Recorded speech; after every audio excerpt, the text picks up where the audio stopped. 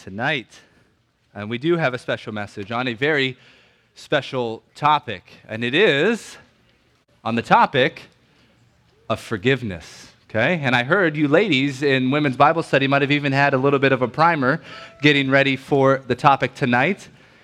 And you might feel kind of underwhelmed, right? The special topic is forgiveness. I mean, it's kind of like I hold a realtors conference, and I bring everyone in here and I say, hey guys, main thing, make sure you sell houses, right? I mean, it's kind of obvious. It's implicit in what you are as a Christian, being a forgiven person, that you should be a forgiving person. Why is it so hard for us to forgive? And why is it so hard in a marriage for us to forgive our spouses? Well, if I could just put in a special play, there are a number of fantastic things about my wife, okay? My wife is a very kind lady. She's a great dresser. She's funny, incredible taste in men. I mean, there's a lot of great things about my wife. But the thing that I can remember first noticing about her that drew me to want to marry her was the fact that she was quick to forgive people and quick to ask for forgiveness. And I would consider my relationship to my wife a blessing from God, and not because it's perfect, but because my wife is really good at granting forgiveness quickly and really good at asking for it quickly. And so if you want to have a healthy, thriving marriage, it will be only on the grounds that you are willing to grant forgiveness quickly and willing to exercise it and ask for it quickly. In fact, of all people on the face of this earth, should we be not the most equipped and quickest to exercise forgiveness? If we say that there is a holy God who has forgiven us every single sin we have ever committed against him, why is there any doubt in our mind that we should be able to forgive one another? And yet it's hard. And that's why we want to talk about it tonight. Why is forgiveness so hard? Let's just ask the question first. I want you to answer that question in your mind right now. Please don't shout it out loud. Why is forgiveness so hard? I've been asking that question to a number of people this week. I asked it to myself. And I'll be honest, the knee-jerk reaction that I had and the knee-jerk reaction I got from most people, forgiveness is so hard because people do such horrible things. And it's true. I mean, that is in essence true, that forgiveness is hard because people do horrible things to us and are very painful, and that makes it hard. But why is that our knee-jerk reaction? Why don't I knee-jerk? Forgiveness is hard because I'm a pretty prideful person. And I don't want to forgive someone because I like the role of judge and I like to hold someone accountable when they've hurt me. Why don't I ask that question first? And it's when you begin to ask that question that you make yourself prepared to become a better forgiver, because you're not so concerned with what the other person is doing, although we will talk about what they need to do, but you're really concerned with what your role is in forgiveness. It's when you pursue humility and you realize what you've been forgiven by God. And this is, in essence, what Jesus is talking about in Matthew 18, 21 to 35, when he says there is a slave who's been forgiven a huge debt from God, from the king, and then he goes out and cannot forgive another slave because there's pride in him. If you can get to the humility to say, if I've been forgiven so much, forgiveness I should grant right away, it's going to help you become a better forgiver. So let's work on that tonight. Let's not think about what my spouse needs to do better at first, although that's a legitimate thing to talk about. Let's think about what I can do better first and focus on the humility of that. So what we're going to do tonight, number one, is this. Let's clear up misconceptions about forgiveness. Forgiveness is such a powerful tool to unite a marriage. I mean, if forgiveness can really unite a holy God to sinful people, what more unifying tool do you need in a marriage than forgiveness? But we got to clear up some misconceptions of it. And I don't think it's overstating the fact that I say these misconceptions that are put out by our culture, and they are put out by our culture out there, are really demonically driven. Because why would the devil want us to be more unified and more forgiving of one another if that's what's going to glorify Christ even more, when we forgive like he's forgiven us? So I really think at ultimate essence, these are demonic ploys that we need to watch for. So let me give you this one. There's three of them. First, the first misconception is this. Make sure you realize that forgiveness is not just a feeling of remorse. Understand that forgiveness is not just a feeling of remorse. It's not just about being sad. It's not just about being sorry, although that is part of it. But if I break forgiveness down at its essence, it's between two different parties. It's about a relationship. And you're going to notice these different ploys that what they're trying to do is eliminate one of the parties so that forgiveness loses its power. And if the two parties are this, the offender, the one who's committed the sin, and the offended, the one who's received the action, this first one, forgiveness, is just a feeling of remorse. What it does is eliminate the person who's been offended. All it does is really put the focus on the person who's committed the offense. And if forgiveness is between two different people, if I've hurt you and I come to you and all I declare to you is that I'm sorry, all I've done is just made a declaration of my feelings. What does that do? I mean, in a kind of a funny analogy, anybody have their parents tell them this? My mom told me this almost every single day. Come home from school, go to the kitchen, Mom, I'm hungry. And I would make a declaration. And she would say, what do you want me to do about it? Right? You're hungry? That's just information. All you're doing is declaring something to me. You can be nice and courteous and say, Mom, could you cook me something? Can I help you with something? But just coming and making a declaration of, I'm hungry, gets nothing done. Well, it's the same with forgiveness. If I just come and I say, I'm really sorry, okay? It's part of it, but it doesn't get it all there, okay? A biblical example, just to prove that to you, is Matthew 27, verse 5. Just write it down. We don't have time to go there. We're going to go a lot of places tonight. Matthew 27, 5 is Judas, who feels really bad about betraying Christ, selling him to the Pharisees, and getting him hung on a cross. It says he felt remorse. But what did he do? Went out and hung himself afterwards because he couldn't deal with the guilt. He has Jesus there, who his whole ministry has been, I will forgive anyone who comes to me, and he chooses to eliminate the offended party, Christ, and just kills himself. It gets nothing done. It's not just a feeling of remorse. Don't fall into the trap of pride of thinking it's all about you and your feelings. Include the offended party, and make sure you realize it's not just about remorse. Number two, though, it's not just about a gracious attitude, okay? It's not just about a gracious attitude or a willingness to forgive. And so if the first misconception eliminates the offended party, this second one eliminates the offender. It's the mindset of, okay, somebody's done something wrong to me, and I'm just it's okay, I forgive them, okay? You see this often in huge, sort of media things when, like, I grew up in, my dad's got a church in Pontiac, Michigan, which is in a rougher part of town. And the neighbors are not, how do you say this kindly? The neighbors are hooligans. I don't know how else you say it. They came and borrowed our basketball hoops and never brought them back. Broken windows, things like that. And we would see often, not our church, but other churches would say, somebody broke in and stole our sound system and would sell the equipment. You would see that often on the news. And what would happen is the interviewer would say to the pastor, hey, do you forgive these people? Are you angry with them? And he says, no, I've forgiven them already. Well, it's nice to want to have a gracious spirit, but how can you forgive someone, first of all, who isn't there, and secondly, hasn't come to you and said, I feel guilty and sorry about what I've done. Will you grant me forgiveness? You can't do it. I want to tell you that the desire and the willingness to forgive should be unconditional in every single Christian because it's commanded of you, but the fact to carry it out has to be conditioned upon the person coming to you. And we see that over and over again in the Bible. Where this plays out in a marriage will be this. It plays out in a marriage like this. If someone says, hey, I'm sorry, who's ever offended one another, I'm sorry, and the other person says this, oh, it's okay. And that's kind of how conflicts are resolved in a marriage. Oh, I'm sorry, it's okay. If we're talking about a moral offense, and we're talking about a sin committed between people, the declaration of I'm sorry and me saying it's okay is not forgiveness. But that's what we think it is. We can never say that sin is okay. Sin is not okay. Sin is a violation of God's law, and we need to deal with it. And the way to deal with it, the way that God deals with it, is by forgiving it, eliminating the debt, and not dealing and not bringing it up anymore. And that's what we need to do.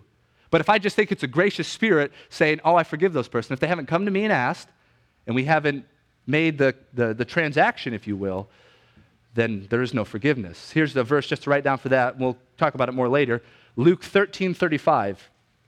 This is Jesus, Luke 13:35, who says this, "O Jerusalem, Jerusalem, the city who kills the prophets, how I would have gathered you as a mother gathers a hen," right? Offered forgiveness, brought reconciliation, and he says this, "but you would not come." Jesus is willing, right? Arms wide open. "Come to me, all who are weary and heavy laden, and I will give you rest." But does Jesus save everybody? No. The person who comes and asks for forgiveness is the one who receives it. So we want to make sure we realize it's not just a gracious spirit. Number 3, we need to realize that it doesn't eliminate consequences, okay? It's a misconception that we have. Sometimes forgiveness does do that. In some gracious manifestations, when you forgive someone, it wipes the slate clean and consequences are gone. But you know what? It doesn't always do that. A biblical example of this would be David, 2 Samuel 12. And you read that account, okay? 2 Samuel 12, Nathan comes to David, confronts him on his sin that he's not willing to confess. He's not been forgiven by God because he won't bring it up. Then he finally does. He brings it to God. He confesses it. God says, "Hey, your sin's covered." But guess what? The child's going to die. The consequences of the sin are still there. So just because he asked for forgiveness and it got covered doesn't eliminate the consequences always, and we need to realize that. If I steal from somebody and I end up going to prison, if I ask for their forgiveness relationally, we're okay, but that doesn't mean I'm getting out of prison. The consequences are there and they are real. So forgiveness doesn't always eliminate consequences. So let me tell you what it is. Let me give you a definition right now, give you a chance to write it down. It's this. Forgiveness is a resolve by the offended party to release the repentant offender of moral culpability and not to remember the offense. I'll say it a couple more times. Forgiveness. Forgive me for saying for saying it so fast.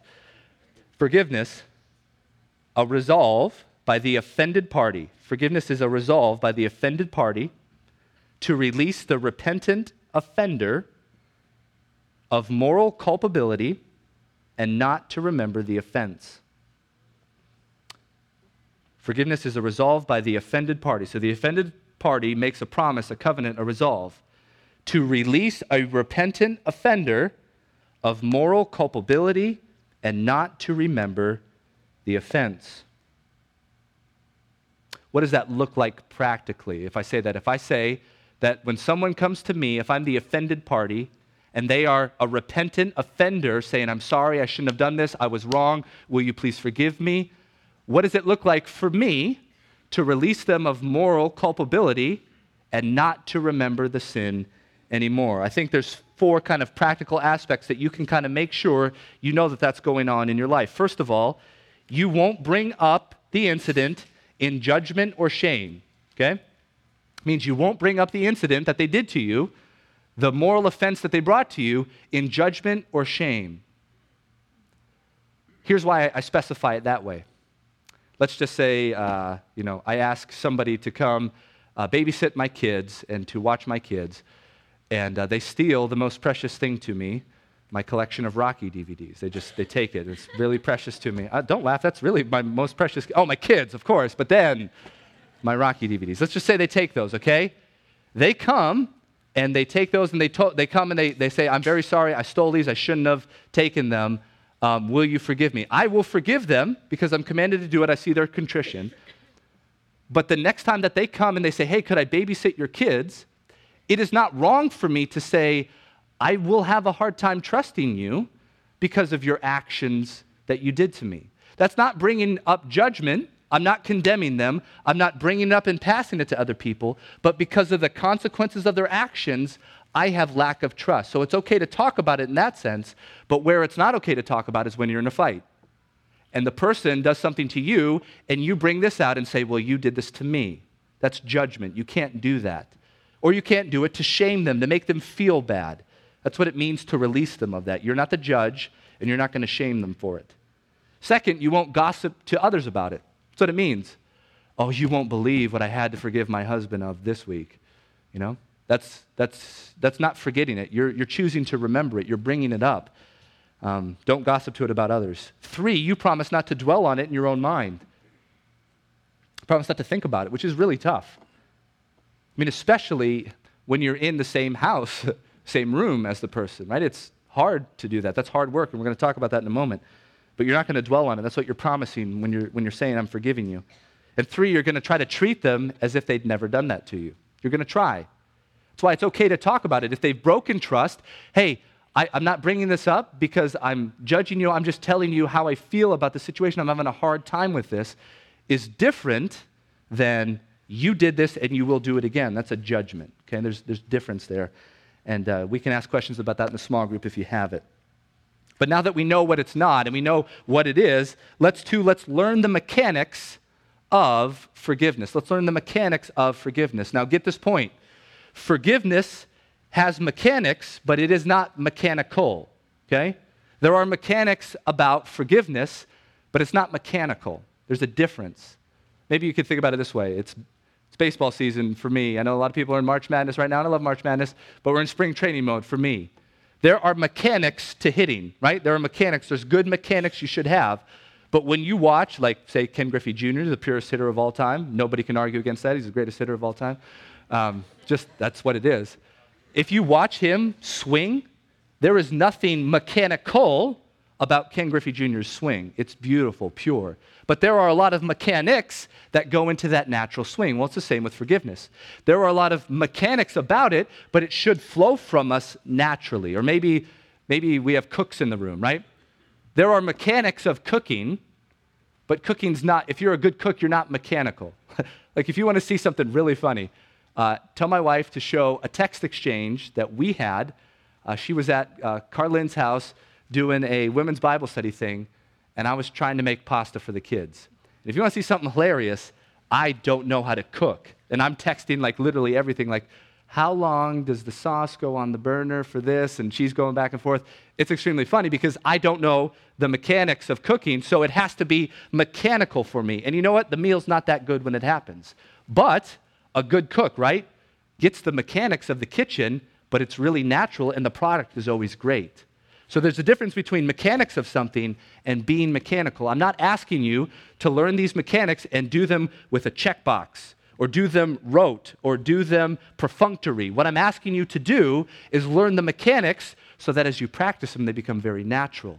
And it's just flowing out of you like it should as you imitate Christ in this, okay? So maybe write down these 3 words. When you go and you've offended your wife, let's say, you've offended your wife or your spouse, think of these 3 words: responsibility, specificity, and humility, okay? Made them really hard to say. Responsibility, specificity, and humility. So I've committed a transgression against my wife. The mechanics are this. I'm going to go to her, and I'm going to claim responsibility, ownership. I did this against you. Not adding any context to what they did to elicit whatever it was in me. If I'm asking for genuine forgiveness, I'm going with the mindset of I'm taking responsibility. I'm taking ownership. I did this, and I want you to know that I'm not blaming anybody but myself. Responsibility, okay? Specificity. I really want to get specific, okay? As specific as I can get. Hey, I spoke harshly to you, and the Bible tells me not to do that. Or I told you that I would do this, and I did not do it. I want to be specific on what it is. And then number 3, I want the humility to say, will you please forgive me? Now that is why I think the Bible is promoting what I call conditional forgiveness, but probably a better term is transactional forgiveness. Because when we think of conditional, we always think of unconditional love, and we don't want to get confused here. So let's think of a transaction, okay? If I rob the person who's committed the sin, them coming to me and telling me the offense, I rob the sanctifying effect that forgiveness should have. I hope you have felt the sting in your gut when you have to admit to doing something wrong. But that is a part of the biblical process of mortifying sin in your life. And if I never get to that point because somebody's already said, oh, it's okay, then I've never gotten to the point where I really hate my sin. I realize the depths of my sin when I pour it out before someone and say, I know this hurts you. I know this is terrible. I know I don't want to do it anymore. I never feel that at its height or its climax until I've spoken it to that other person. Why do you think God doesn't just forgive everyone in general? Because he wants us to come to him and acknowledge the heinousness of our sin, to confess our sin, and to speak the same as our sin, the same way he views it. It's not okay. I shouldn't have done that. God, I'm wrong. And because he's merciful and gracious and compassionate, he will always forgive the repentant sinner who comes to him. So we need to learn these ideas of responsibility, specificity, and humility, okay?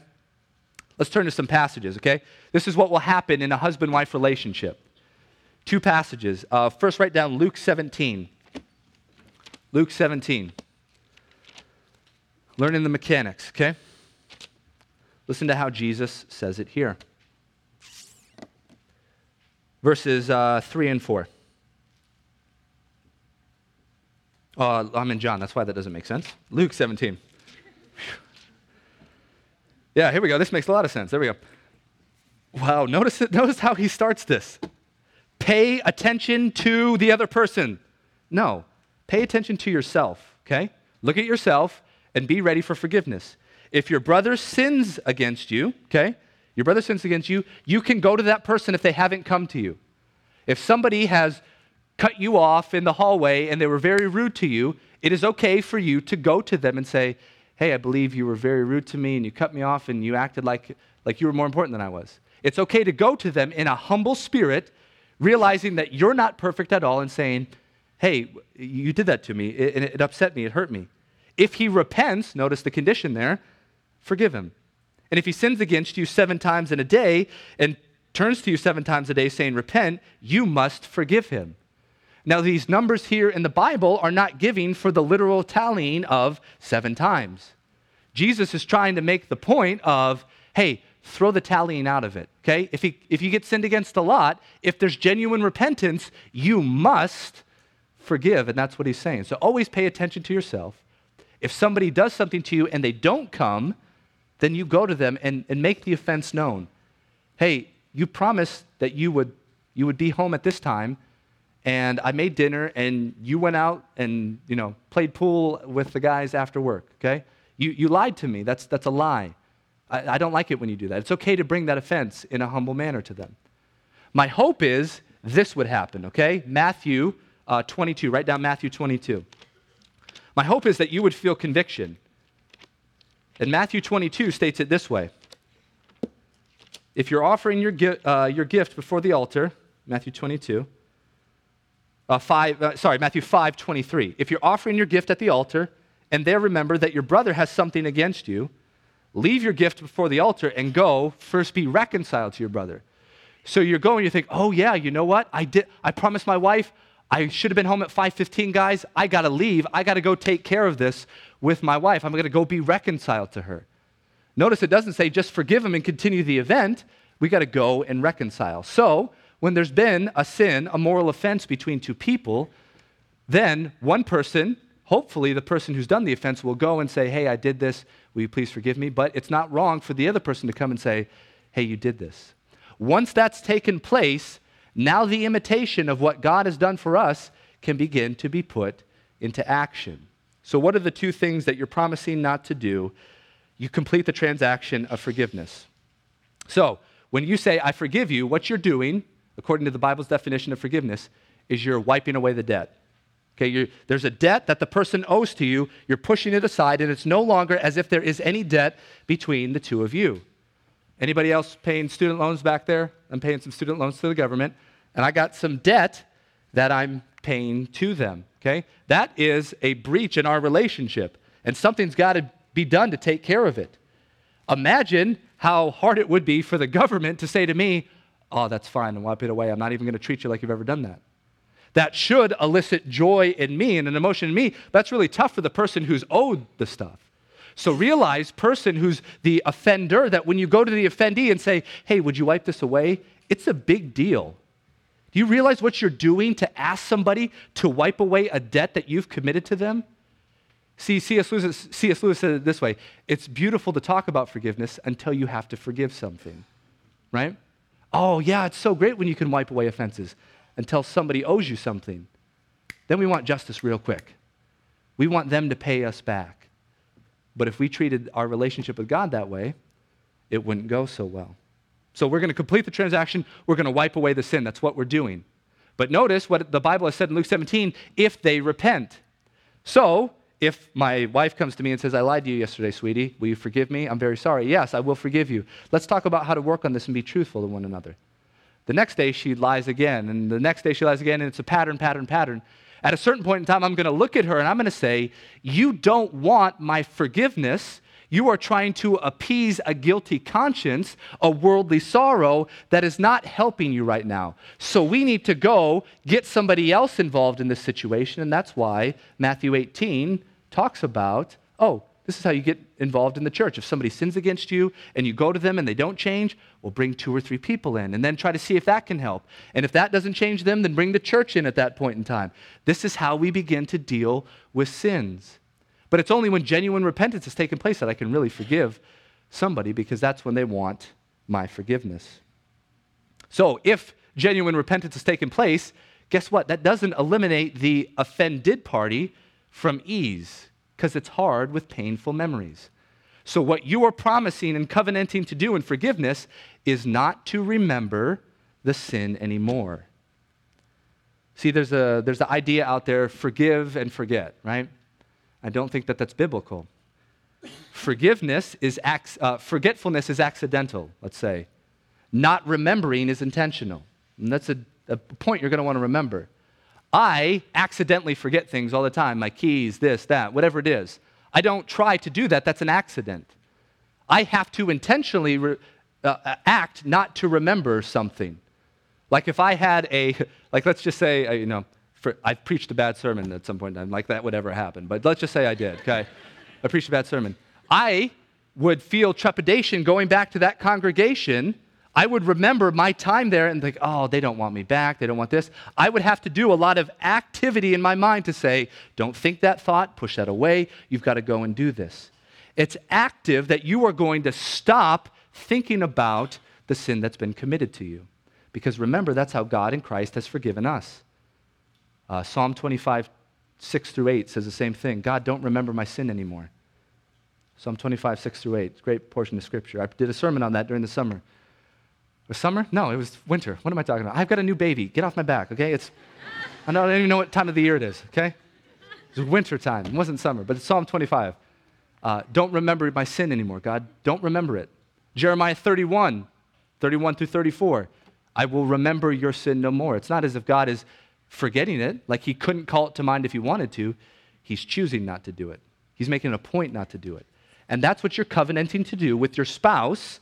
Even though you see them every day and you're reminded of the hurt, you're getting to do what God does with you every single day.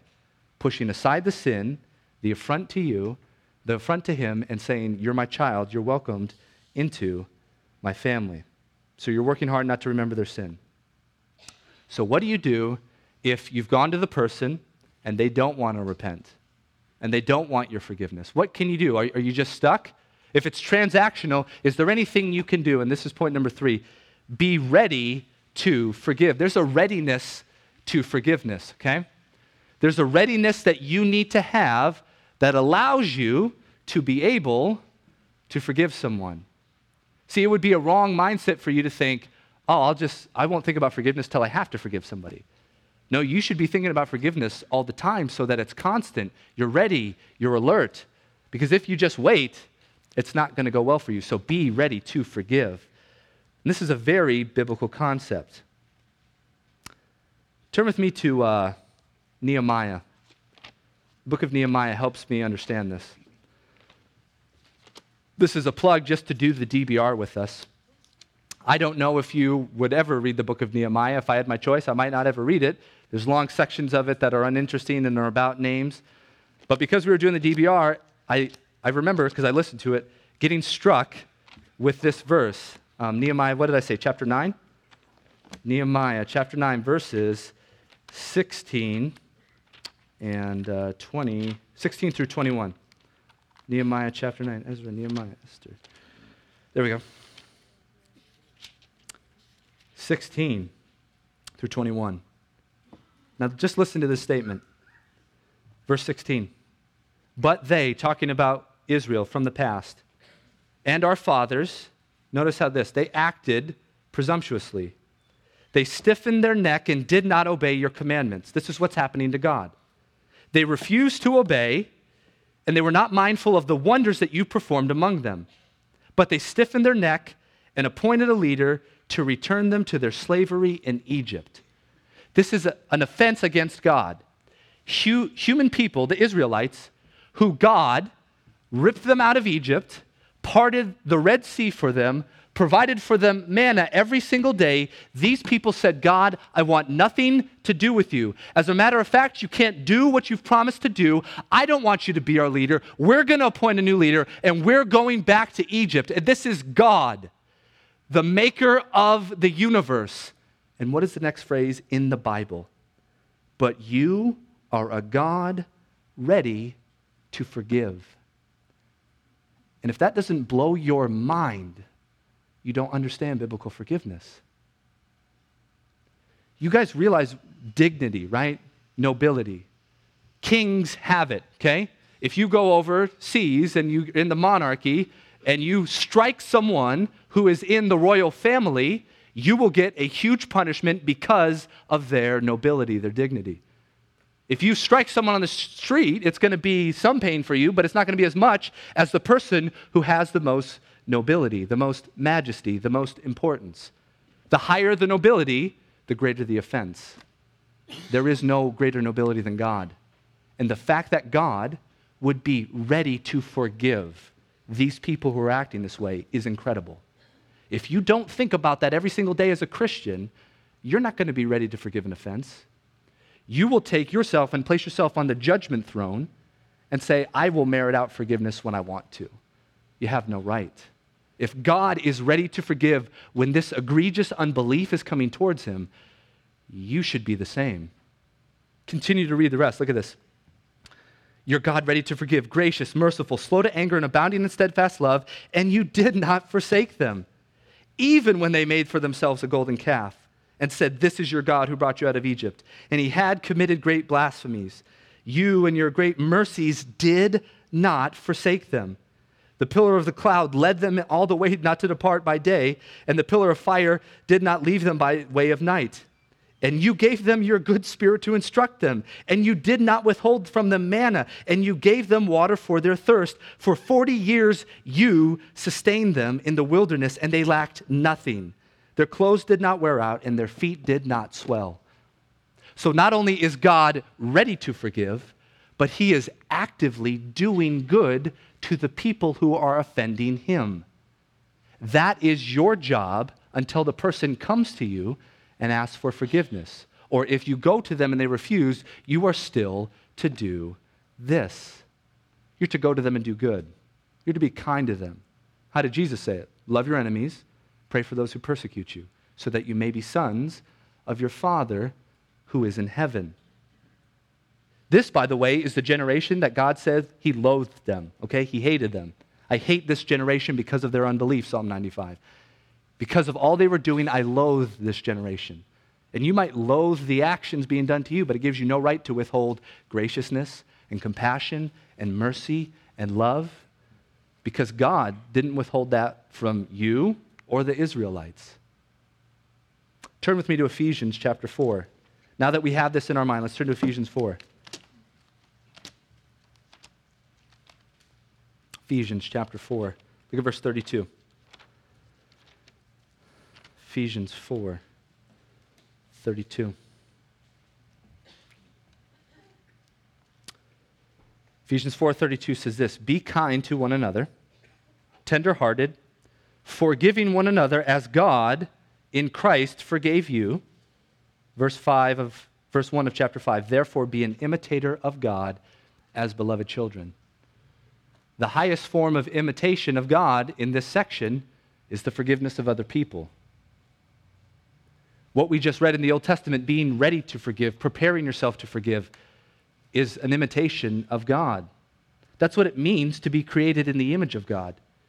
Do you realize animals can't do this? They don't offer forgiveness to one another. We have, being created in God's image, a great ability to mirror him to the world. When someone's offended us and we say, I'm wiping that away and I'm going to do my best not to forgive that ever do that again and never bring it up again. we can imitate God in forgiveness. How do you practically make sure you're ready to forgive? One, reflect on the nature and forgiveness that God has given you. So when you're reflecting constantly on God's nature, if you know who He is, the more you know who God is, the more you realize how noble His character is and how much He's willing to still forgive offenses is incredible. So the more you know about Him, reflect on His nature and reflect on the forgiveness He's given you. Right? Psalm 130, verse 3. If you, O Lord, should mark iniquities, O Lord, who could stand? But with you there is forgiveness that you may be feared. We have too many husbands and too many wives with their little notepad, 1 offense, 2 offense, 3 offense, 4. You just pile up the offenses over and over again, and you have no right to do that. Why do you think you're so noble? Why do you think you're so good? Why do you have this misconception of yourself that you've been so pure and perfect? Only God can claim that, and He still is ready to forgive. Reflect on the nature and forgiveness of God. And then number 2, be kind to the offender, okay? Be kind to him. Do whatever you can. Do whatever you can to show kindness. Remember that phrase in Romans 2:4? The kindness of our God leads us to repentance. It's God showing kindness to people that really leads them to repentance. This is what I think you could say is heaping burning coals on the head of the person in Romans 12, where it says, you leave room for the wrath of God. You don't bring judgment. As far as it depends on you, be kind to all people. And you know what that does? It heaps burning coals on them. Hopefully, coals that will draw them to repentance. And we want to make sure that happens, okay? So what we're going to do in a moment is the gals are going to stay in this room, okay? You're going to get within your small group. All the gals of the small group will be in here. And the guys, we're going to go over to the auditorium, and you're going to be in your small groups over there, and the guys will be together over there. The leaders, small group leaders, have some questions, and we're going to go through them and practically work this out. But 2 things, if I could leave you with, if you think about this. Just 2 pieces of practical advice.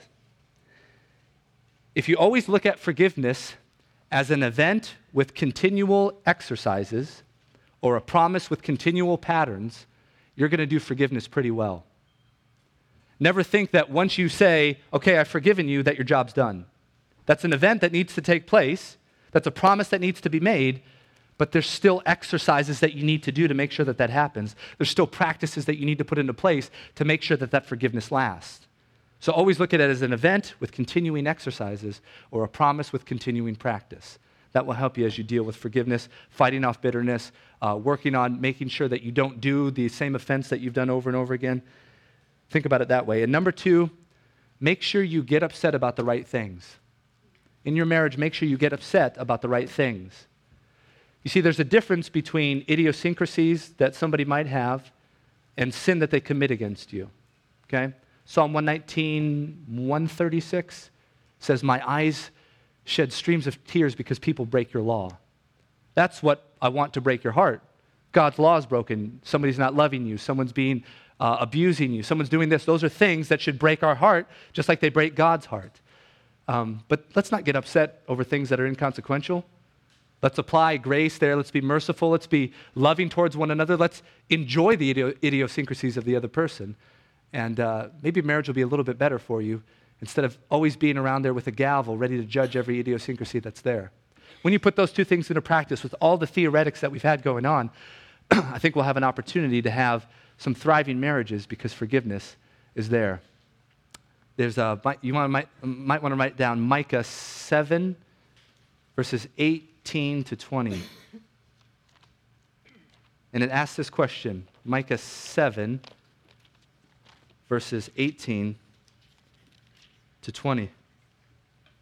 Who is a God like you, pardoning iniquity, passing over transgression for the remnant of his inheritance? He does not retain his anger forever, but he delights in steadfast love. Who's a God like that? There's no other God like that. Michael, the name Michael. It's my first name if you didn't know that. Some people find out Elliot's not my first name. Michael, in Hebrew, Mikael, who is like God. That's the first word in the Hebrew text. Who is like God? There's no one like him. What distinguishes him from other gods? He forgives people's sins when they come to him and ask. Can we apply the same graciousness to one another? And I think we'll give him lots of glory when we do that. Let's pray. Father, thank you for this time. Thank you for your forgiveness. God, would you please forgive us when we withhold it? How dare we do that? May we always look to you and say, if God will forgive me my great offenses, may I be able to overlook those of other people. God, may you make our marriages places that grow and mature and become great, safe havens for love to be because we're forgiving of one another. And God, may you get all the glory because of it, because you've taught us how to forgive, and you've shown us how to forgive, and you've given us the grace to be able to do so. So may you help us, and we ask this all in Christ's name. Amen. All right, guys. Well, thank you. 2 people in the front row. All right, gentlemen, we've got small group tables over there in the auditorium.